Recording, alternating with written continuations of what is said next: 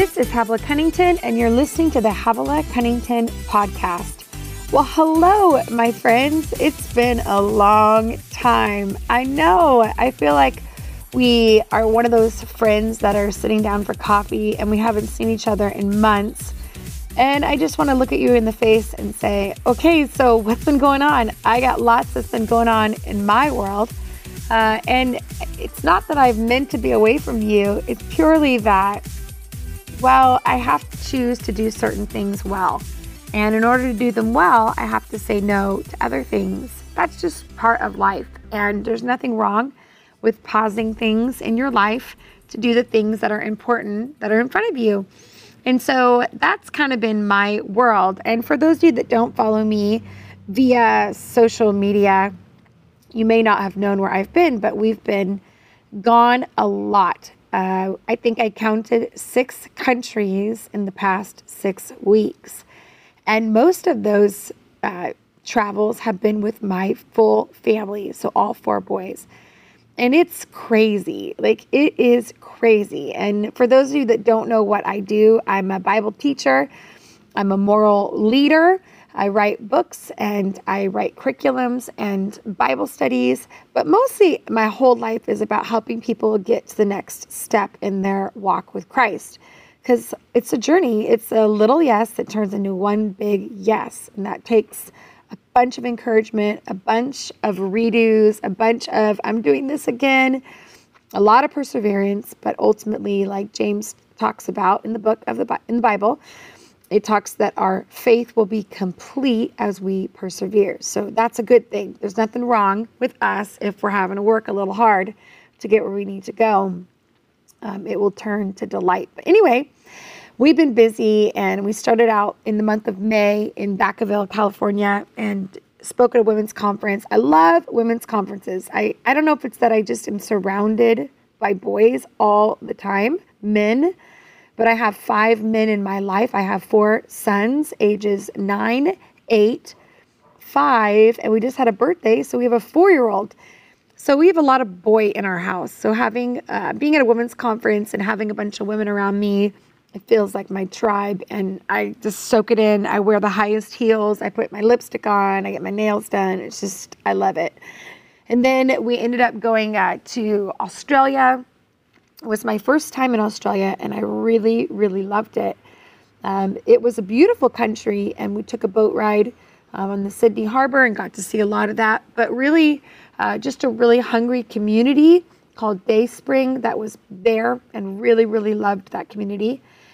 Then came back, and 2 days later was speaking at the Bethel Music Conference, Heaven Come, which was pretty epic. That event was, I don't even know if the kids are still using that word, but it was amazing. I'm so proud of Brian and Jen and the whole Bethel Music ministry there. They just put on a beautiful event in LA, and actually Daystar, the TV network, filmed it, and there was, so that was really cool. A lot of people saw it from around the world. Then I came back and we recorded a e-course on prophetic personalities. How do you hear God's voice uniquely to you?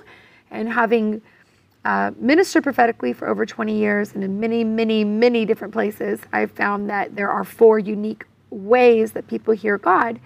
And there's nothing wrong with you if you don't hear it like everybody else. This is really about being an expert in yourself and learning. So we recorded that. I've never done an e-course. I've never invited people in Redding, at least, to do a paid event to come and hear a course. And so I'm very excited about that. We're about to launch that this fall, for those of you that have asked. And then we hopped on an airplane and we went on a quick family trip, only to come back 3 days later to fly out to Switzerland. And in Switzerland, we did a 3-day moral revolution event. I love the Swiss. They are diligent in their desire for wholeness and godly sexuality. So it was a beautiful event. We went to, flew into Geneva, but took a drive and met with the community there about 3 days. My husband spoke. Tiffany, who works with us, she spoke. And we just had a beautiful time. The boys were there. It was a little wild with 4 children. a few moments when we were completely out of control. And then we closed out our time in Switzerland and ended up realizing that it was more expensive to stay in Switzerland than it was to go to France and stay there. So we found a hotel that was outside of the city that had breakfast included, because you guys know big families need food that's included, and stayed there, and then took a subway into Paris and looked around there. I love the city. I love Paris. It's my first time there last year. And I don't know, that place is just stunning, and the history, and yeah, this podcast is not a traveling podcast, or I would give you all my favorites. But let me just say, when people serve eclairs for $1, you're going to be my best friend. I'm going to hang out with you. And then, and then we said goodbye to our family, and my Hudson, who is my 8-year-old. We journeyed to Stuttgart, which is a place in Germany, and I spoke at a women's conference there at the largest church in Germany, which I did not know that until I arrived there. But beautiful community there. Loved my time. We had Syrian refugees in the room. It was just powerful, and just loved my time there. And then took us about 24 hours to get home. For me to fly out 3 days later to Vegas, where I took my eldest son, Judah, and we spoke at a conference called Dedicated with Benny and Wendy Perez, which they are just quality and beautiful people, incredible leaders. So we had our time there. So anyway, like, I'm giving you a play-by-play of my life. I'm sorry. It probably does not sound very exciting, and you're thinking, why am I listening to a podcast of all of your travels? But maybe I just want a little grace, and just so you guys know, I haven't been ignoring you. I've just been really, really busy. And the truth is, if we're going to travel, I like to kind of make a way where we travel in the same season. So I am kind of in that mode, and our whole family gets used to it. We're used to packing and unpacking, and it's just the right season. And then also, my kids have been in school all year, and it's hard to pull them out. So if I can pull them out in the summer and spend some real quality time with them, man, it makes it worth it. And we make memories. And I don't know about you, but if you have kids, you understand this. The older they get and the more schooling that they are involved in, the more they just can't leave.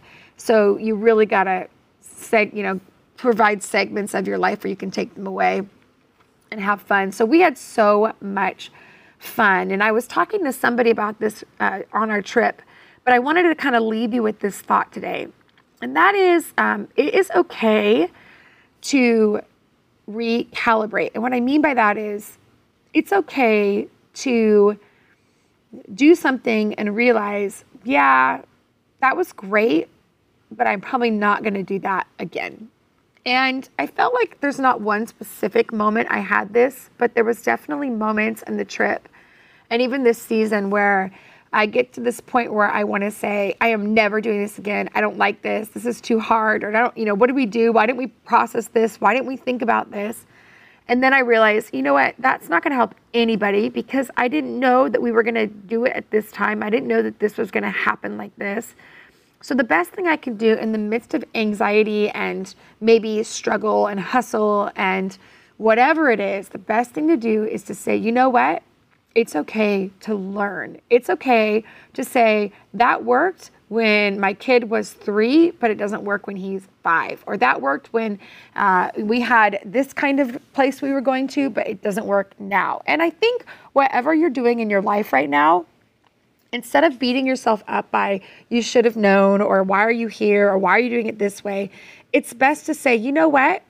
I'm just changing direction. I'm changing the course. I learned a lot, but I'm not going to sit here and beat a dead horse. I'm going to keep going on the path that I'm doing and realize that I learned. I'm going to write it down. And I do. I'll take my phone out and I'll write a note, or I'll look at my husband and say, please don't ever let me do this again.